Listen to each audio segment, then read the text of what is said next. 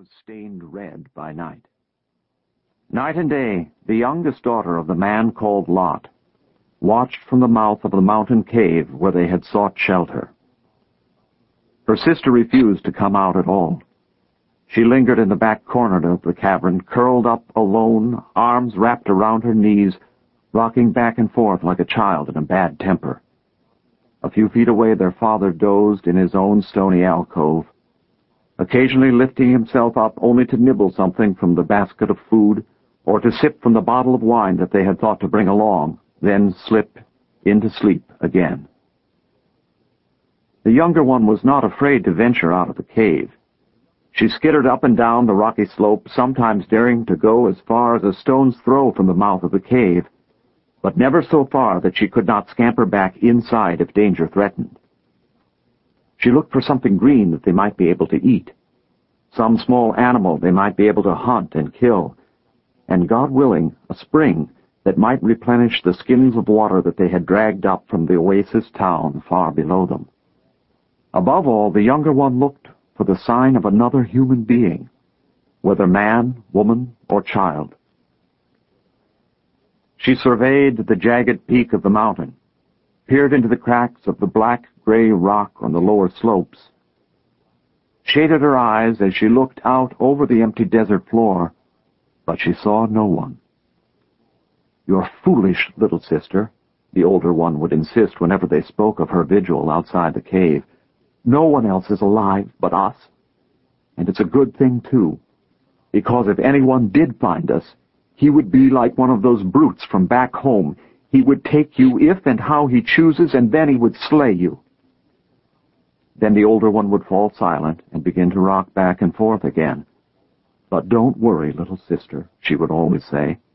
"No one is going to come, because no one else is alive but us." The older one was right, of course, about the kind of men who lived in Sodom. Back home, the younger one remembered the menfolk were brutal to any stranger who was unlucky enough to reach the city gates, and they were not much friendlier to their own neighbors. Toward women, they were like beasts. On the day before they fled to the mountains, Lot's family had learned that lesson once again. Their father returned to the house after nightfall with two hooded strangers. They had appeared at sunset at the gates to the city, where Lot bowed low to them and begged them to come home with him for a bath, an evening meal, and a bed for the night. At first the strangers refused. "We will spend the night in the streets," they said. But Lot begged and pleaded with them, as was his custom when he encountered strangers who might bring him some good fortune, and finally they agreed to follow him home. "Make welcome our guests," he commanded the women of the household, suddenly stern and imperious. "Wash their feet, and make a meal for them." And then Lot whispered to his wife the same wishful words she had heard many times before from her husband. Who knows when an ordinary stranger on the road might turn out to be an angel sent from heaven? But the neighbors up and down the street were not so welcoming. Someone had noticed the two strangers following Lot back to his house, and a knot of rowdy young men gathered outside his door. Perhaps they'd been drinking, which was hardly surprising in Sodom, but wine alone did not explain their rough manners, which were common enough around town. Bored with the all-too-familiar pleasures readily available to them in Sodom, the townfolk were aroused by the very presence of strangers. Here was fresh meat. Soon the young men were joined by other curiosity-seekers, young and old, and the crowd began to grow into a mob. "Hey, bring them out!" someone shouted. "Bring out the strangers and let us have a look at them." "Yes, bring them out," another one called in a slurred voice, "so we can bugger them." And the rest of the crowd took up the cry, not only the rowdy young men who always seemed to range through the streets in search of excitement, but their fathers and their uncles, too. To Lot's younger daughter, who peered out from a window on the second floor while her sister cowered in the bed, it seemed as if every lout and his brother had gathered outside their house. Then she saw her father boldly step out of the house and close the door behind him. The crowd fell silent, as if in sheer amazement that Lot would actually leave the safety of his house and expose himself to their shouts, their fists, and worse. "No, no, my friends," he said to them in a lilting voice, seeking to ingratiate himself with them by a fatherly scolding. "Do not be so wicked." "We want to bugger someone," a voice called from somewhere in the crowd, a voice thick with liquor and dangerous with the threat of sudden violence. His words were greeted with laughter that sounded like the braying of donkeys. "Give them to us!" What her father said in reply, the younger daughter found hard to believe, even though she heard it plainly. "Look, my friends, I have 2 daughters in my house," cried Lot, raising up both hands in a gesture of prayer. "Both of them virgins." A murmur rolled through the crowd, and the younger daughter shivered. "I beg you, let me bring them out to you," Lot continued, "and you can do what you want with them." "Yes, that's right," the younger daughter later told her incredulous sister. "Not once, but many times, that is exactly what our father said." "Do whatever pleases you with my daughters, I beg you," Lot repeated pleadingly, "but do not touch the strangers who've sought shelter under my roof." If the prospect of having their way with 2 young virgins was appealing to the men in the crowd, they gave no sign of it. Indeed, Lot's offer seemed to stir them to an even hotter rage than before. "Out of our way!" one of the men shouted at Lot. "You are a stranger, too, and now you set yourself up so high and mighty, you think you can tell us what to do? Out of our way, stranger! Or," another man took up, "we'll bugger you instead of them." The crowd surged forward, and Lot's daughter feared that her father would be crushed and dragged away. But then she saw the front door fly open, and the light from the lamps inside fall on the faces of the crowd. The 2 strangers reached out of the doorway, clapped their hands on Lot's shoulders, and yanked him back inside the house so suddenly that he seemed to disappear. The crowd lingered outside the house, calling out and pounding on the door, but she could tell that their bloodlust had begun to ebb. A few men drifted away, laughing and singing gaudily, and the ones who remained were content to pass around flasks from which they occasionally took a long pull. Now and then Lot's daughter heard the sound of shouting and cursing, but the words were directed from one man in the crowd toward another. They seemed to have forgotten about the strangers and the young women inside the house. Now and then she heard a thunk, and then a cry of pain, "Oh!" as one of the men, blind drunk, bumped into a wall or a corner of the house. Before long, the stalwarts who lingered outside Lot's house were so drunk that they could not have found the front door if they tried, and even they began to stagger off in one direction or another. But there was still commotion in Lot's house, and his youngest daughter positioned herself at the top of the staircase so she could hear the words that her parents were whispering to one another in such urgent tones. "Who are these strangers?" demanded Lot's wife, looking to the corner next to the hearth where the 2 figures, wrapped in their long cloaks, appeared to sleep. "And why have you brought them here to afflict us?" "As I have told you, they are angels. They are messengers of the Lord who have come to bestow some gift upon us, which is what I have predicted many times, if you will recall," Lot said solemnly. "I could do no less than welcome them into our house." "Angels, you say?" his wife laughed bitterly. "Demons, more likely, or madmen." "Quiet," Lot pleaded. "Did you not see them pluck me out of the hands of the crowd?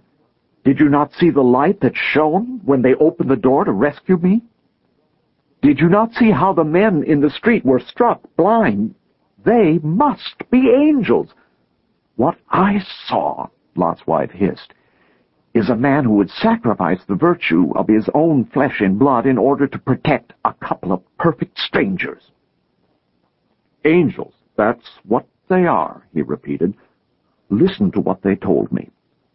Get out of Sodom, you and your family, because God has sent us to destroy this place. Take your wife, your children, and anyone who belongs to you, and flee. That is what they told me. And, of course, you will do whatever they say, even though you never do what I say. your own wife, and the mother of your daughters," his wife parried. "If, in fact, you are not simply making up another tale." "I swear, good wife, this is what they told me. The evildoers in Sodom are so many and so vile in the eyes of the Lord that he sent them to destroy the whole place and everyone in it, right down to the last blade of grass. Husband, you are mad, too." Never before had Lot's daughter seen her father so agitated, and she watched as he paced back and forth, kneading one hand in another, stopping occasionally to sway back and forth as if in prayer. Then, suddenly, he headed for the door. "Where are you going, madman?" her mother called.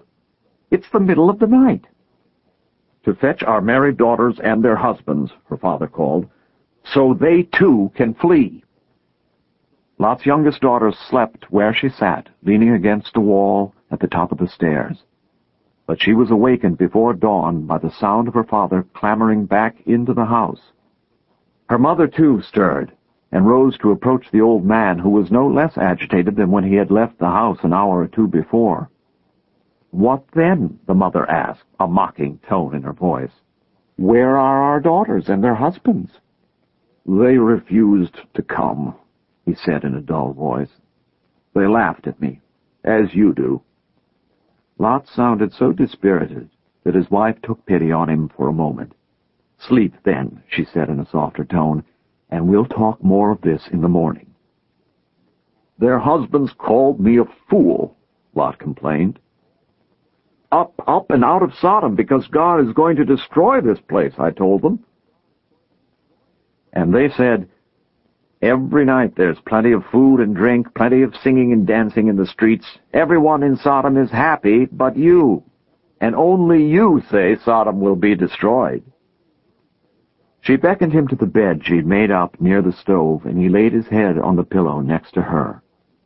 Lot and his wife slept, and so did their daughters, as if they had forgotten about the strangers who waited out the long night somewhere in their house, neither seen nor heard. At dawn, an unfamiliar voice awakened them all. "Arise," said one of the strangers hovering over Lot. "Arise, take your wife and your daughters, and flee." By now, Lot's older daughter was awake too, and the younger one followed her down the short staircase to the room where Lot and his wife now stood before the strangers.